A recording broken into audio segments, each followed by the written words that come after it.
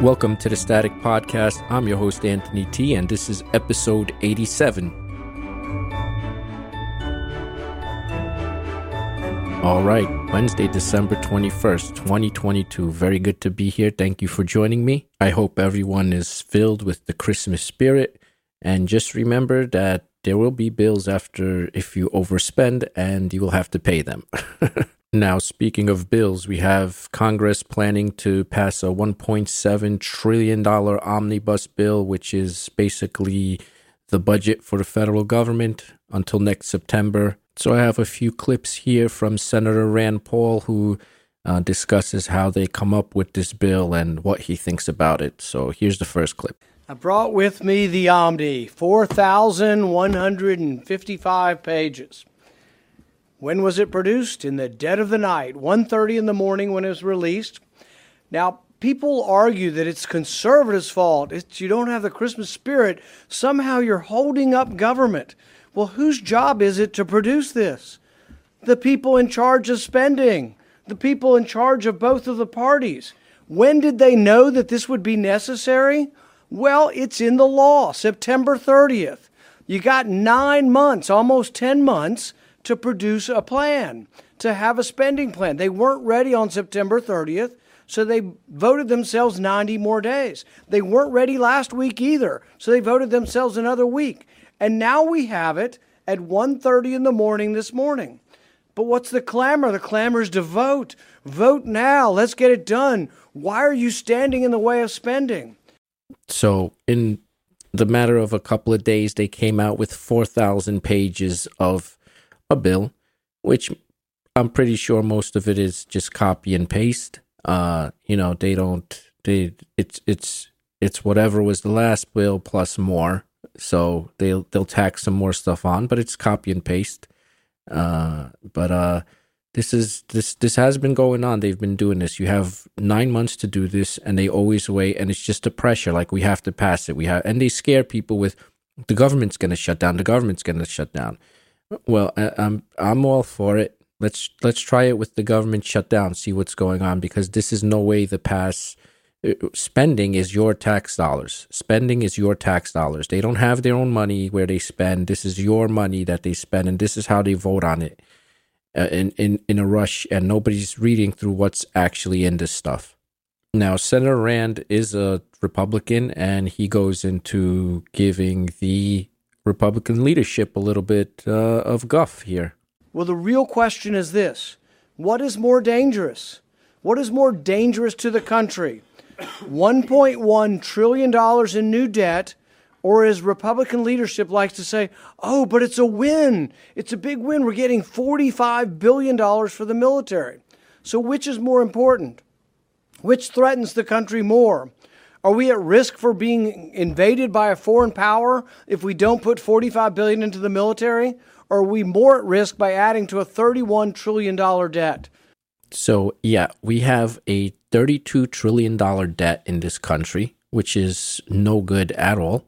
You're basically in debt, and they just keep printing money, and nobody's worried about paying off the debt. Now, all the lefties out there are going to be like, see, capitalism doesn't work. We need socialism. We're always in debt, yada, yada. No, this is not capitalism. This is crony capitalism. This is socialism at its best. This is giving stuff away when you don't have anything and you just print money. And then you have Republicans on the other side saying, well, that's their story all the time. We need a strong military. And he pretty much calls it out, saying that are we in the risk of being invaded? We are not. And if you look at the Constitution, which, everyone should read and live and learn, there is no standing army in peacetime federally. That's why we have the Second Amendment. That's why it's called we have the right to bear arms and assemble militias. And so all this federal funding for the military goes to the military-industrial complex every year. And the Republicans get money from this. So Senator Rand Paul will tell you what he thinks is more dangerous, invasion or the inflation due to more spending. I think the greatest risk to our national security is our debt. The process stinks. It's an abomination. It's a no good, rotten way to run your government. $6 trillion entity, and they want 24 hours to process this, and then they want to go forward. I will be demanding 2 amendments. One, that this goes against the budget rules. The PAYGO rules say you can't do this. You can't have all this new spending unless it's offset. We will also be demanding that the PAYGO rules are increased. Instead of taking 60 votes to evade the rules, we're going to ask that it be a 2/3 vote to evade the rules.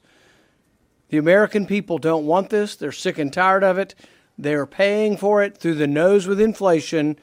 Adding $1 trillion to the deficit will simply fuel the fires that are consuming our wages and consuming our retirement plans. It's a terrible system. Someone needs to stand up. We're standing up, and we're going to say no. So there you have it. Debt is a greater national security risk right now than actually a foreign invader, which I agree with him totally. Now you may be asking yourself, well, how is it supposed to go? And how, we don't know these inner workings. Like, the government is so big. There's a committee that writes this bill or is in charge of the spending, like writing up this bill or the spending package. And next up is Senator Mike Lee, and he goes, this is a pretty longer clip, but he goes into like what's supposed to happen and what's really happening now. So this monstrous spending bill clocks in at 4,155 pages. It was released in the middle of the night. We've had it for only a few hours. And now we're being told Congress needs to vote on and pass this thing on an expedited basis. Some are saying, within the next 48 to 72 hours. By doing that, they're acknowledging the fact that they're treating what is fundamentally a legislative proposal. I mean, let's be serious about this. This is a handful, like 4 or 5 people in Congress wrote this. And they put it together. They introduced it in the middle of the night, in the early morning hours of today. And now they're wanting to collapse all hearings, all floor debates, all discussions in earnest about this and say you just have to pass it because this is what the process is. Well, the process is this way because time after time, you've got enough members who agree to support these things without even having voted for it. Some of our colleagues must have magical powers, powers that I can't grasp or even understand. Because one of the reasons why this works is that you've had, I think, all 50 Democrats agreeing in advance they'd support it, and you've had between 10 and 20 Republicans agreeing in advance that they would support it, even though essentially none of them have seen this. I've got friends on the Appropriations Committee, including some who were subcommittee chairs or subcommittee ranking members on there who hadn't seen it. And yet they didn't know what was in it. So magically, those 50 Democrats and those 10 to 20 Republicans who pledged their support for it, before it even existed, they somehow knew what was in it. Well, it wasn't just that they were clairvoyant. It's that they were sort of bought off piece by piece, person by person. And I don't mean bought off in the legally corrupt sense, but in the sense that it's a corrupt process. You hand out enough special favors here or there to get this or that proposal, this or that funding priority in there. You throw out 7,500 earmarks, and you're going to get a lot of people to jump on board. That isn't right. It used to be that the legislative process involved reading and debating and discussing and amending. It used to be that once a bill like this reached the floor, after it had gone through a full committee markup process, that you would still have an abundant chance on the floor to debate it and discuss it, because most people on the committee in question are not represented. Most people not on that committee have never had an opportunity by the time it reaches the floor to weigh in. So we had that.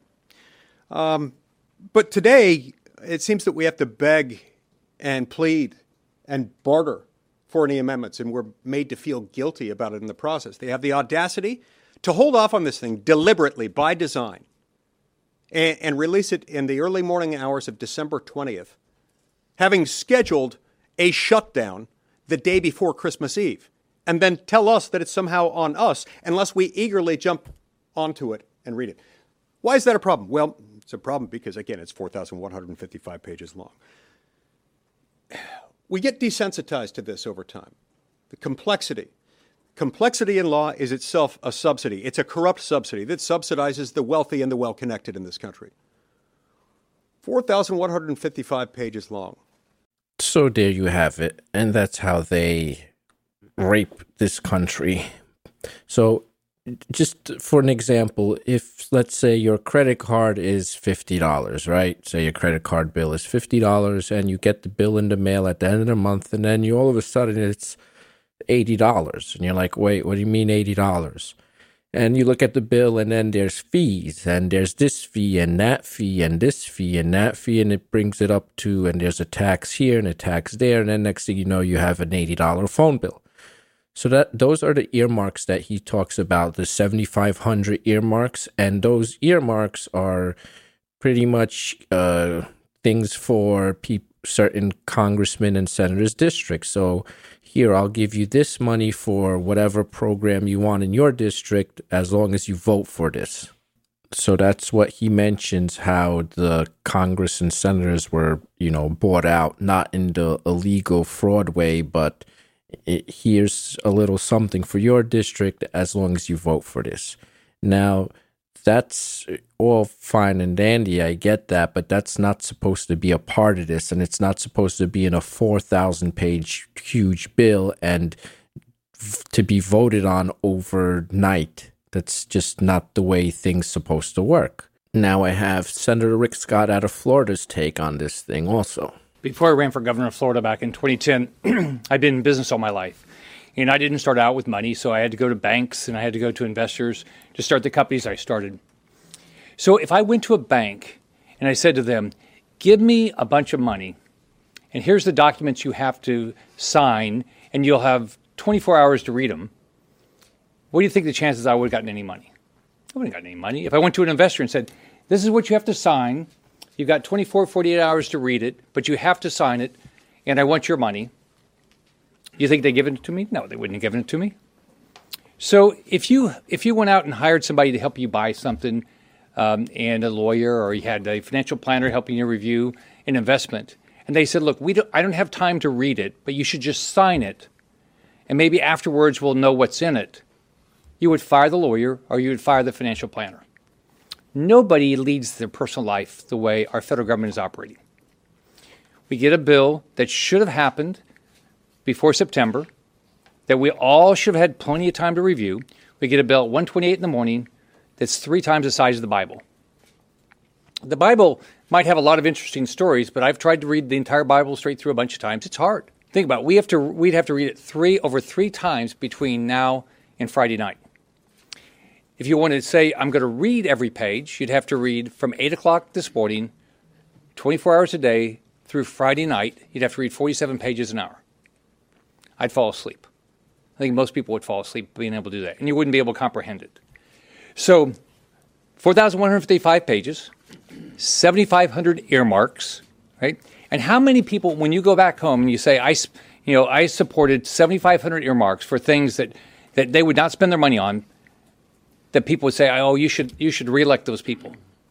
We can't keep doing this. And I've been up here 4 years. We're going to keep doing this. I don't know why is something going to change?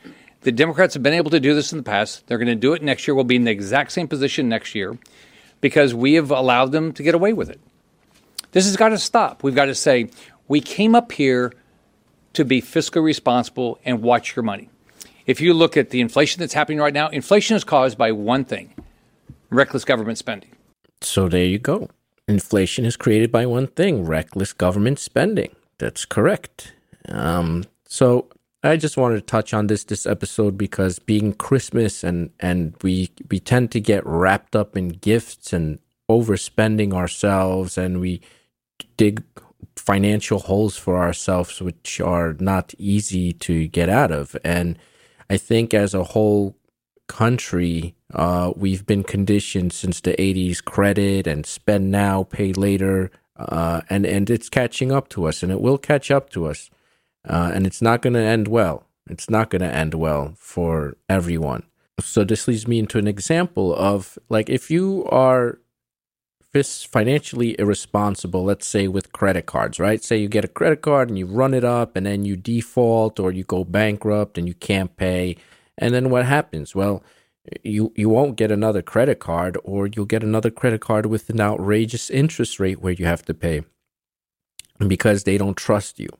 Now, what happens when the government, right, is in debt now, and what are they going to say? They're going to say, well, you as a whole, as a country, are responsible. Now this is central banks and the Federal Reserve, which is nothing federal about it, will say, as a country, you guys are irresponsible. You owe us $32 trillion because we owe this money to someone. And they will say, well, since you can't do it, here's is a digital currency, and we'll be able to control your spending more. So now they will be able to monitor your spending more. And if they see you're out of control spending a little bit and you want to make a purchase, they'll say, no, that payment won't go through. And it's not like a credit card limit where you have a limit and then you can pay off some and keep spending. They'll just won't let you spend it. That's it. They'll say you have, you can't spend. You're getting out of control. You can't make that purchase. And if you think or I'm out of my mind about that, well, that's what's coming. Now, on that drab note, I would just like to remind everybody it is Christmas time, and it's not about the gifts and the presents and overspending and doing what the government does to ourselves financially. It is about the people in our lives. Rick Scott mentioned the Bible, Jesus, God. The Bible is a good thing, has a lot of good history in there that, history repeats itself over and over if we don't change. So I'd like to wish everyone a Merry Christmas. Thank you for joining me. I am Anthony T. This is the Static Podcast. You can reach me at staticpodcast.net. Like, subscribe, donate. This is a value for value podcast. Get yourself a podcasting 2.0 compliant app at newpodcastapps.com. You can stream Satoshis, which are like little bits of Bitcoin. Don't be afraid that with all the fear-mongering about Bitcoin is okay. We take no ads here. We like freedom of speech. So thank you once again. Have a blessed Christmas, and I will see you next week.